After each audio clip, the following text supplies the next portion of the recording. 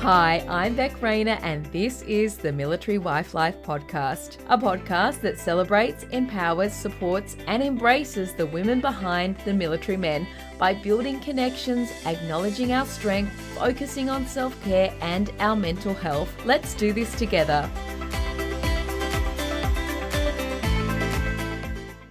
This episode of Military Wife Life is proudly brought to you by Defence Bank. Serving those who protect us, Defence Bank have the largest on-base branch network with 37 locations around Australia. They have Army, Air Force and Navy covered. To find your closest branch, visit defencebank.com.au. Welcome, Amelia, to the Military Wife Life podcast. You and your husband have been together for 16 years. So can you tell us how you met? Sure, yeah. Hi, Beck. Thanks for having me. We met in Melbourne, which is my hometown, and he was posted to Vic Barracks. We met in a cool little bar after work drinks on one Friday night. When you met him, what was he doing? Was he already in defence or was he joining? What was the situation when you first met? Oh, yeah, he was in. So he was a squadron leader and he'd gone to ADFA straight out of high school. Yeah, he had many years in the RAF already. And I think the day we met, he'd found out he was deploying to Iraq for 6 months. So he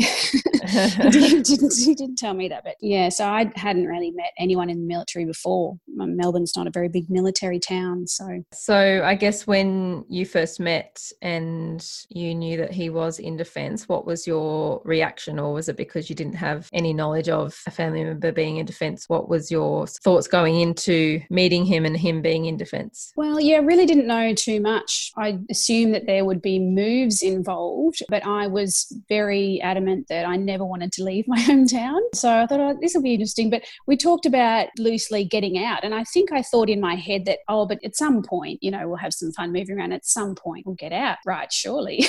Yeah. And that sort of hasn't happened.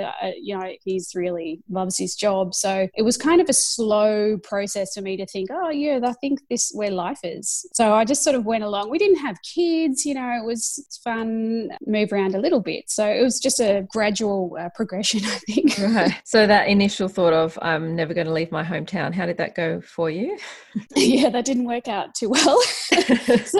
So he, I think 4 or 5 months after the day we met, he went to Iraq for 6 months and then was posted to Newcastle after that. So after a few months of visiting on the weekends, I moved to Newcastle. So that was exciting. I always loved travel. I'd done a lot of travel before we met. And I think I would have had to have had a background to be okay going into a relationship like that. And then we did get a posting back to Melbourne. He was able to manage that because I wanted to return for my career. So that helped. Yeah. What happened when he went on an overseas deployment so early on in the relationship? How did that go? What was the communication like? How did you go through that time of being apart? It was just phone calls back then. There was no Skype or anything. So it was pretty tricky. I was busy doing my postgrad ultrasound study anyway, so that I sort of kept busy. I was living with my parents still. I was 24. It was a pretty bad timing really because it sort of stole the best part of the relationship, the fun part, and sort of made us speed past to, more serious stuff, I think. But I think we knew we wanted to be together, so we made it work. I guess there wasn't very much time of the,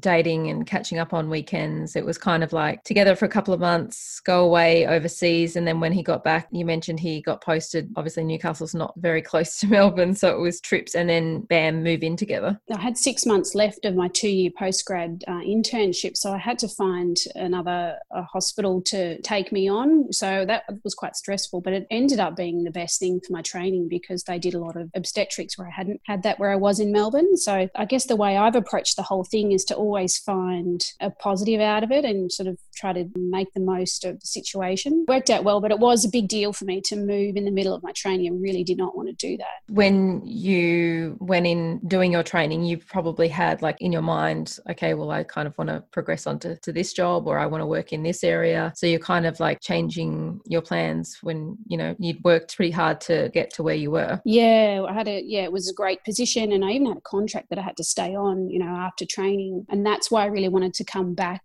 after the posting. And so he took a position that wasn't his favourite, wasn't his choice. And I was able to return to that hospital and that employer, and that worked out really well. So how did that work for you guys? Obviously, you mentioned he took a job to come back to Melbourne for your career. How did that conversation go? Like when you went into the relationship, did you guys have open communication about, okay, well, my career, this is what I want from it, and, you know, this is what you want from your career, and how can we make it work best for both of us? Like, how did you have that foundation in your relationship that you were able to do that? We very much approached it, especially me, approached it as he has his career and I have mine. So I think maybe I was a little bit naive and didn't really understand that my career and anything was going to take a back seat to postings back then. I thought there was more control over where he could go and when. So that was a little bit tricky to sort of, you know, get over little things like that. You know, not little things at the times. Like, I don't want to go there, and I don't want to leave in this year and next year, but you slowly get used to the juggle. And as I said, just try to keep looking for the positives. And so I've been able to, you know, get a lot of good experiences, career and otherwise, out of the postings. I think you've got to be constantly looking for that to make it work for you, because it's so easy for your career to take, you know, slower progression, less promotions, and prove yourself at a new place and things like that. And I'm just very lucky I've got a career where I can always get a job very easily. It's not like that for many spouses. Can you tell us what your job is and how portable it is and how it sort of works with going to different posting locations? I've been a sonographer for 16 years. It's ultrasound, and it's really portable. I've always been able to get a job everywhere we've been, even in the outback. And we went to Tyndall, and I was working in Katherine in the town, and I also did remote flights out to Indigenous communities, day trips. It was really great experience. And now I'm a children's author. So that's also highly portable, because you do that all alone, anywhere you like. Yeah. Yeah. So how does it go from doing ultrasound to being a children's author? There's a bit of a gap there. Bit of a change there. So how does it progress from that to that? It was just really a light bulb moment I had. We've got 3 kids, and it was when the third baby was born. I just had this light bulb moment that I wanted to write picture books, and I just sort of got into it slowly and just learned about it online and by reading textbooks. So you don't need to do a degree or anything to be an author. And it was just something I was so passionate about. And then I got published, and so now it's going really well. I'm so happy with how this sort of new venture is going for me. I've been writing for 6 years now, but it was very different to, you know, I was a science student in high school. And I think a lot of military spouses have that sort of generalization that you're, you know, dependable and reliable and, you know, practical, and you can get it done. Perhaps not really known for being creative. So I think I didn't really think of doing anything creative for a long time. And then I just thought, you know, I like this so much that I think it's my sort of true self, really. And now I just love it, write every day. Although going back to what you said, you're like, oh, okay, well, I researched it and just sort of went from there. And then I got published, and I'm pretty sure that there's a few other steps and a lot of hard work in between that. So, yeah, so how did it actually go? Like, and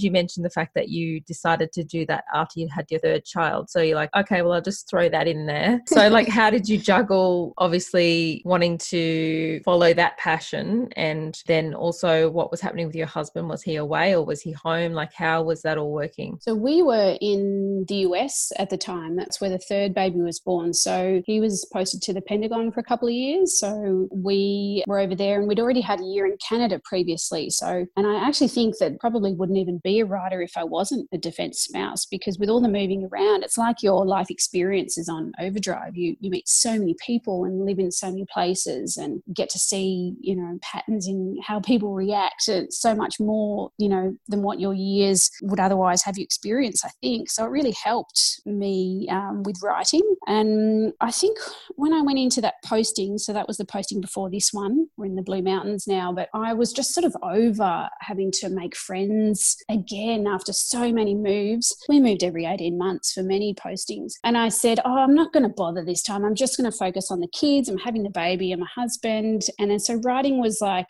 just something I could do on my own, and I knew I could take it with me, and I didn't have to say goodbye to people anymore. So I think it was just something to focus on. And then of course I ended up making loads of friends, and through writing as well now in the Blue Mountains. But yeah, I think it sort of helped me deal with being away from Australia and being a bit isolated. It just sort of, I just managed to fall into this thing that's perfect for me, and that also helps me deal with what it's like as a defence spouse, really. What are your books about, and how do you go from, I guess, coming up with an idea for a book and writing the draft, or how do you go forward with an idea for a book or a picture book or whatever people are trying to do creatively? Where do you go from idea stage, draft, and then what happens? Yeah, so I write funny picture books, usually rhyming. The first book took a year and a half for me to finish. So I just write just all over the place. Some books are really quick. I'll just have a bit of an idea and start writing, or I might get the entire idea. It's really quite variable, but it's just about,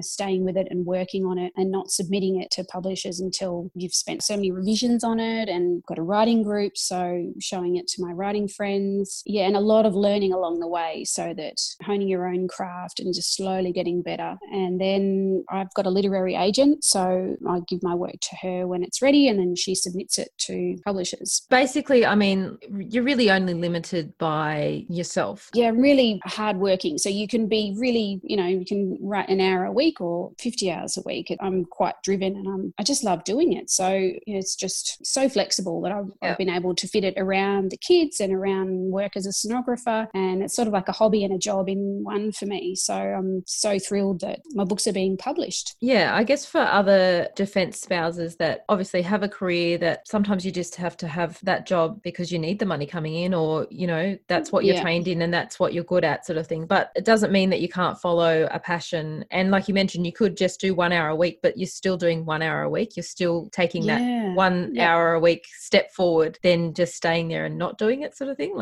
Just see how it goes. Yeah, I think a lot of people don't really explore their creativity, and I think they should, because even if it's just a hobby, it forces you to carve out time for that thing for yourself, find it really relaxing, enjoyable, meet a new group of people doing things like that. And it just feels really good to do something, to have a creative interest. And whether it's you've got 1 hour a week or 10, it's hard to turn it into a career. There's not really much money in anything in the arts, fortunately. But I'm sort of, having been a sonographer for 16 years, now is the time I'm sort of turning into more of an author. So working hard and hope that it can continue. Yeah, I've got 4 more books coming out. So hoping to roll on. Yeah.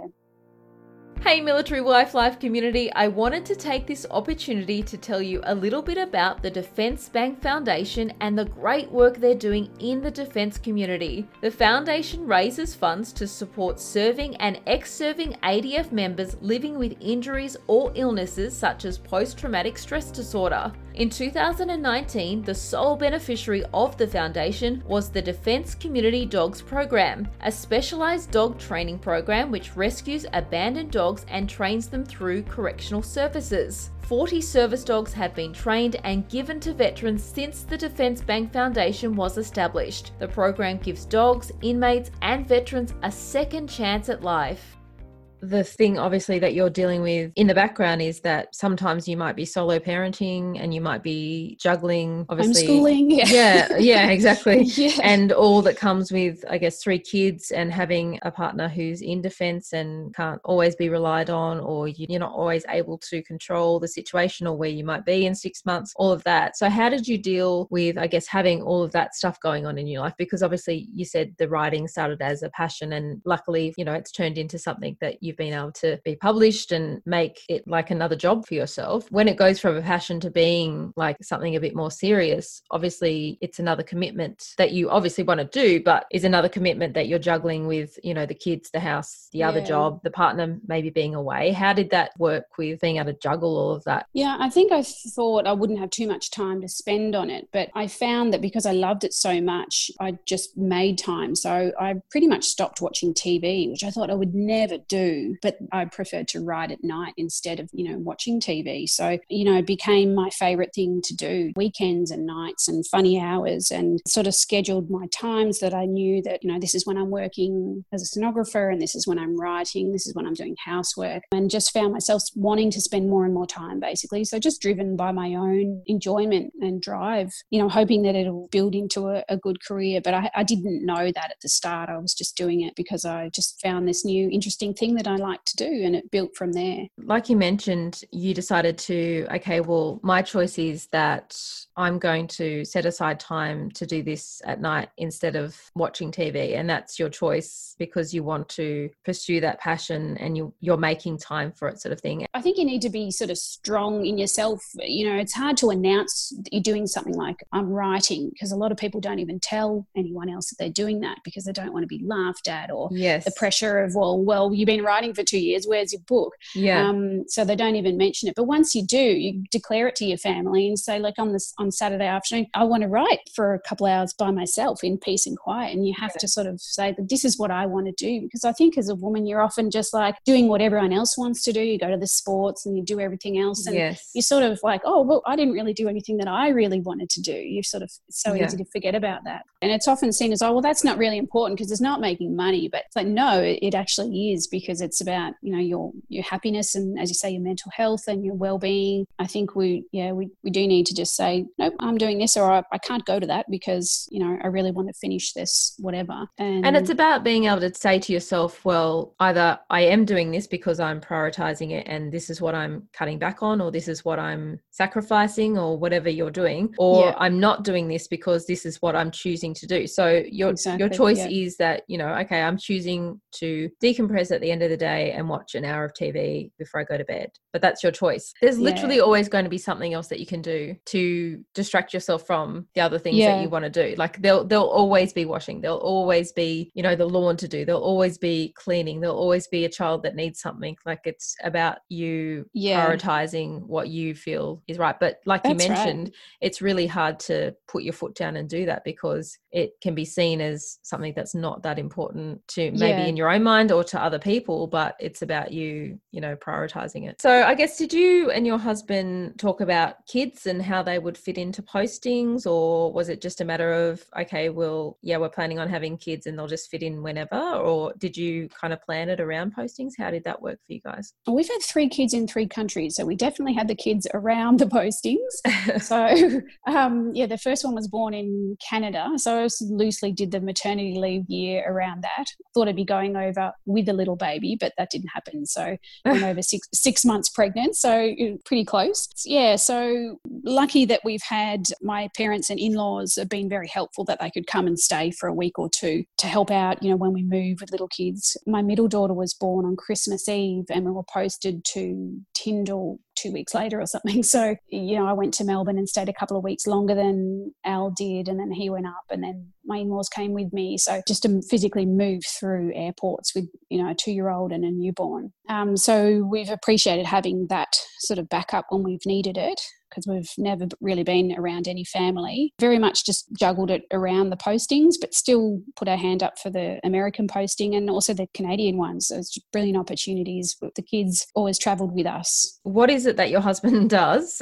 We don't often really talk about the husbands very much, even though, you know, obviously we're talking because of our partners in defence. But so what's your husband's job, and does it have him going away a lot, or does he go away on training? Like, how does his job sort of work? Yeah, he's in the RAF. He's a loggy. So he's a group captain, and we're in the Blue Mountains at the moment. So he's a commander of JLU East at the moment, and before that he was at Glenbrook. So we've had the luxury of being somewhere. This is our 5th year in the same place. So after many moves 18 months apart, it's so nice to sit still. But depends what posting he's doing. He's done 4 6-month deployments, 2 since he met me. This job he's not away too much, only 1 or 2 nights, but he has been away weeks on end on exercises. And we've certainly done our time apart. A bit of a mixed bag depending on what the posting is. What do future postings hold? Like you've mentioned you've been there for 5 years. Are you likely to stay there for a little bit longer, or are you due to go somewhere else? Well, this is his 3rd year, so we think he's going to be posted at the end of the year, but coronavirus has delayed posting. So just waiting to see what's going to happen with 2021. We think we might be posted. So I'm getting a bit sick of moving actually. So hopefully we can end up in Canberra and stay put. How old are your kids, and how do they sort of cope with defence life? They're just used to it, I guess, with all the moves. So 3 girls, 11, 9 and 5. So we've got them all in primary school this year. Our middle one found it really hard to start kindergarten after coming back from the US. Everything was different. The season, flowers were different. She got about her whole life was turned upside down. So that was hard to settle in after that move. But first one just takes to it quite easily, takes it in a stride. A lot of the moves were when they were little babies and toddlers. And I know it's a lot easier to move with young kids. We'll see if we can settle down, hopefully, during the teen years, not be moving too much at all. Do you make use of any of the spouse support? Do you go to have you been to a community house before, or the defence play groups? Have you made use of any of that sort of support? At Tyndall did a lot. It's such a remote base that, the whole community is very active and together. So that was great there. But otherwise, I haven't really met even too many defence spouses on other postings, really. I've been busy with work and just meeting people through the kids' schools, preschools and playgroups. Probably not even aware of a lot of the things that are going on, but I'm just sort of happy doing my own thing, really, I think. And like you mentioned, that posting that you said, okay, I'm sick of making friends, I'm just not going to do it this time. Yeah. And then you ended up making friends because you, I guess, taking that pressure away from yourself, and it just happens, sort of thing, instead of being like, I need to go and make a friend, I need to do this, I need to. Yeah, I think when you start, inviting people over for dinner and stuff like that, I'm like, you can only do that, so many postings. But I find that with kids, it just happens naturally because you're always at the school, the preschool, the play group, and it just happens. I say, I'm not going to bother, but then you always do because, you do a sport or join a gym or a writing group or something. So I guess aside from your writing, what do you do to look after your mental health? Aside from wine, I'm not a really big active person, but I do make myself get out and go for walks around the block. I love doing yoga. I'm starting back squash soon. So I think getting out into nature, going on bushwalks with the family is really good. And I think we touched on before, just feeling okay and carving the time out for yourself. You're like, no, I'm going to watch TV now, and, not feeling guilty that you're just going to put your feet up. Things like that. Just make time for yourself and finding time to do what you enjoy. So I guess, what have you learned along the way of being a defence partner and following your passions? What have you learned? Keeping a positive mindset, I guess, is the big one, because it's hard sometimes when you don't want to move and you don't want to say goodbye to friends and you think, I can't face doing another unpack again. But we all get through it, don't we? I mean, it's amazing what we achieve. And I think the first several years of our marriage, I didn't really recognise that what I was doing was really something. When I look back now, I think, how did I have the energy to do all of that? So I think recognising what defence spouses do in a regular week is pretty amazing. So giving yourself a bit of a pat on the back, I think, just for keeping everything running at times is important to recognise. We often don't step back because it just is what we do. I think, and then time goes by and you're like, remember that time I had that operation? Oh no, you weren't there, you were deployed, that's right. I remember that time I was by myself and I had that operation. I had to organise for someone to look after the kids, and when I had that baby and you went to work the next day. Oh my gosh. You've got to recognise we're pretty able. We're doing a good job, I think, and I think you don't really realise that sometimes. Yeah, for sure. How can people find out about your books and buy your books and, I guess, see what you've got available, that side of things? Have you got a website? How can they follow your journey as an author? My first two came out last year, so they're just in any shop. If they don't have it in, you can order them in. They're The Book Chook and Bad Crab. But I do have a website, ameliamcinerney.com. And so, the books are online or in your favourite indie bookshop. The first one, it's about a panicky chicken called Ray who freaks out when he realises he's not actually a real chook. He's just a drawing of one in the book. And so he panics and he wants to get out of the book. So all my stories are quite lighthearted and fun, and ultimately that's about self-acceptance. But that just came out of nowhere, I think. And the second one is called Bad Crab, and that's almost wordless. And that's about a pinchy crab is not very good at keeping his claws to himself or herself, because it's wordless. Yeah, that's about empathy and friendship and forgiveness and a lot of kind of deep issues in this very sort of simple book that's for younger kids. And they're all about something different. My daughter's nut allergy inspired a book that I have coming out, but it's not obviously about that. So, I think they just come from anywhere. Well, thank you so much for coming on the podcast and talking us through your experience as a spouse and an author and all that comes with defence life and juggling a career and a passion and all of that. I so hope you are able to relate or take something away from today's episode. There are definite ups and downs to military life, but let's get the conversation happening so we can see that we are all in this together. We are all just doing our best. So until next week, you got this. Let's do this together one day at a time. Thank you so much for tuning in. If this episode has touched you, helped you, or given you that extra confidence to keep going, to continue to hold down the home front, to continue to do all the things, I would so appreciate it if you could pop into Apple Podcasts and subscribe to the podcast and leave a review, a comment about what you would like to hear more of, or just some encouraging words. If you want to suggest a guest, I am always looking for new people to talk to. You can do that by jumping over to the website www.militaryWifeLife.com.au and clicking on our podcast page. I would love to hear from you.